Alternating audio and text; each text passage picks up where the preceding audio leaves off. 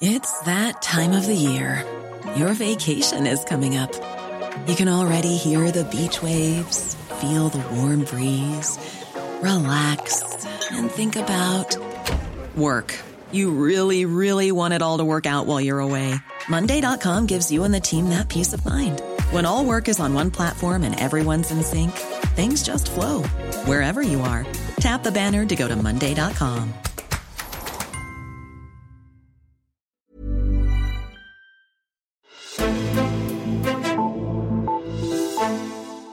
Seks gange inden for de seneste 6 år har højt rangerende forsvarsfolk stoppet i forsvaret for derefter at gå over i det private erhverv, enten som lobbyister eller ved at sælge produkter til deres tidligere kollegaer. Det vækker kritik, at man i en så beskyttet industri som forsvarsområdet kan gå direkte fra det ene til det andet. Hvad er det for konkrete sager, der har været, og hvad er det egentlig, man frygter ved jobskiftene? Det ser jeg nærmere på i dagens udgave af Altinget Azure. Mit navn er Henrik Axelbugter. Og det gør jeg med dig, Andreas Krog. Velkommen til. Jo, tak. Du er forsvarspolitisk redaktør på Altinget, og det er jo dig, der har skrevet om den her praksis. Kan du give nogle eksempler på, hvad det er, der har været af den her type jobskifte, som bliver kritiseret? Jamen, et af eksemplerne er for eksempel generalløjtnant Niels Bundsgaard, der forlod stillingen som chefen for Forsvarets materielle indkøbsstyrelse, altså dem, der står for alt indkøb til forsvaret, i 2017, og 3 måneder efter startede han hos forsvarsvirksomheden Therma. Et andet eksempel er en vicechef, brigadegeneral, også ude fra indkøbsstyrelsen, som i ganske få måneder som pensionist, så startede han hos en stor forsvarsvirksomhed. Og dem er der en hel række af, og den seneste i rækken er så forsvarschef Bjørn Bisserup, som stoppede 30. november, og efter 31 dage på pension, så startede han her 1. januar som lobbyist hos Rune Petersen lobbyfirmaet, som arbejder for mange af de store internationale våbenproducenter, der gerne vil sælge ting til Danmark. Mm-hmm. Og en mand som Bjørn Bisserup, som du siger, han har været helt i toppen af det danske forsvar. Altså en stilling som den han havde, hvad har man så indsigt i? Jamen lige præcis i hans stilling, der er man jo forsvarsministerens nærmeste militære rådgiver. Og det er ham, der sidder med ved bordet i forsvarsforligskredsen, når politikerne skal rådgives om, hvilke beslutninger de skal tage. Både sådan i det daglige, hvilke indkøb og hvad skal der, men også i arbejdet op til for eksempel det seneste forsvarsforlig, der kørte ham og Claus Hjort et meget tæt partnerskab. Så forsvarschefens ord har en meget stor vægt. Politikerne kan selvfølgelig ikke være nede inde i detaljerne, så der er forsvarschefen deres nærmeste rådgiver, både for ministeren og for hele forligskredsen. Mm-hmm. Du har jo talt med Bjørn Bisserup i artiklen, hvor han henviser til, at han har tavshedspligt, og den vil han leve op til, og sådan noget. Hvad er det så alligevel, man frygter, at der kan ske, hvis det er, at når man får når han laver det jobskifte, som man gør? Jamen det som man sådan generelt frygter, det er, at man fortsætter den aktive dialog. Han ved jo, hvad hans efterfølger og hvad de andre, hans gamle kolleger i forsvaret, hvad de tænker og hvilke tanker de gør sig omkring materielindkøb. Hvad er det, de lægger vægt på? Hvad er det, de ikke vægter så højt? Og det er jo klart, at de udenlandske forsvarsvirksomheder, som så har hyret Bjørn Bisserup og Rune Petersen, de ved jo så, hvordan de skal, hvad det er, de skal fremhæve, og hvad de ikke så meget skal fremhæve. Så han ved jo, hvad der foregår inde i maskinrummet, hvad man har talt om, og hvilke tanker man har gjort. Ja. Jeg kan forestille mig, at der er en heftig lobbyindsats på det her område også. Og du er en af dem, der har dækket indkøbene af F-35-flyene for nogle år siden allertættest. Du havde den hjemmeside, der hedder nytkampfly.dk. Kan du ikke forklare lidt, hvad er det for nogle metoder, de her store firmaer eksempelvis benytter sig af i sin lobbyindsats? Jamen, de benytter sig jo nærmest af alle metoder, alle lovlige metoder. Men et kampflyindkøb, der dækker man alle flanker af helt ud til den almindelige borger i forhold til flyopvisninger og så videre, for at skabe så god en stemning omkring sit navn.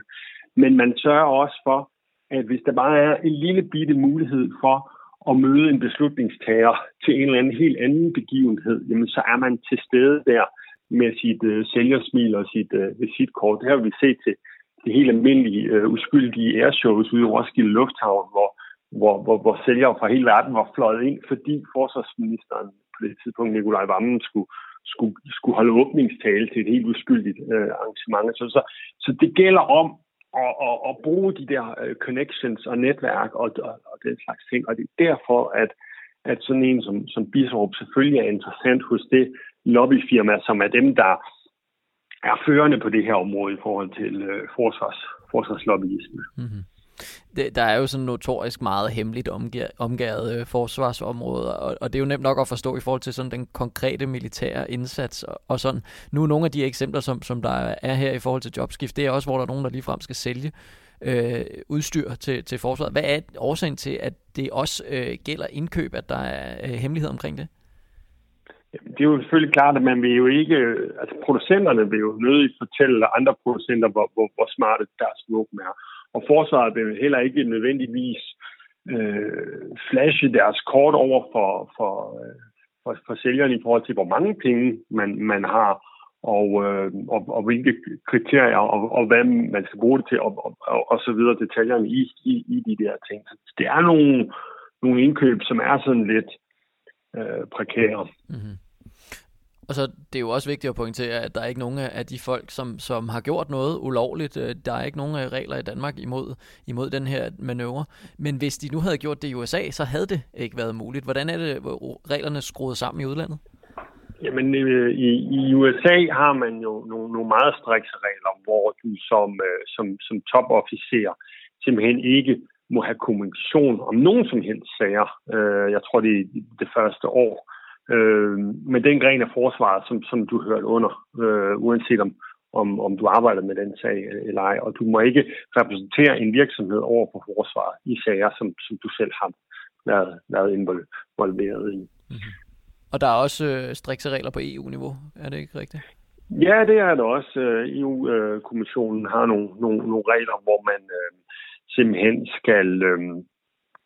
skal de første 2 år efter sin ansættelse, altså i EU-kommissionen, skal man simpelthen søge EU om lov til at tage et nyt job, og man må ikke arbejde som lobbyist i det første år, topembedsmænd må ikke.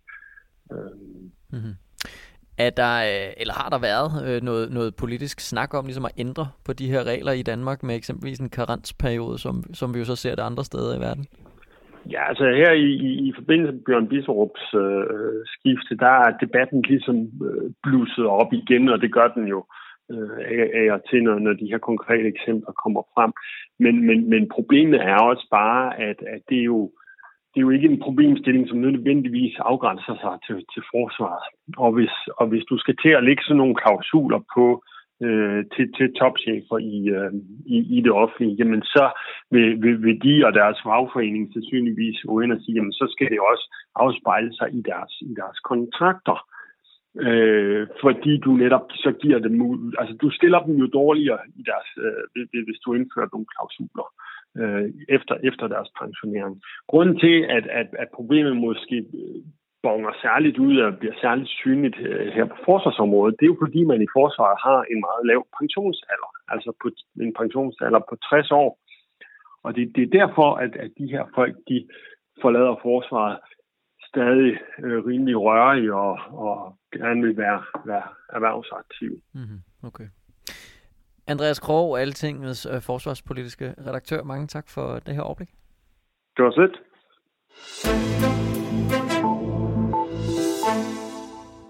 Og også mange gange tak til dig, der lyttede med til den her udsendelse. I den her uge, der begynder vores europæiske podcast også for 2021.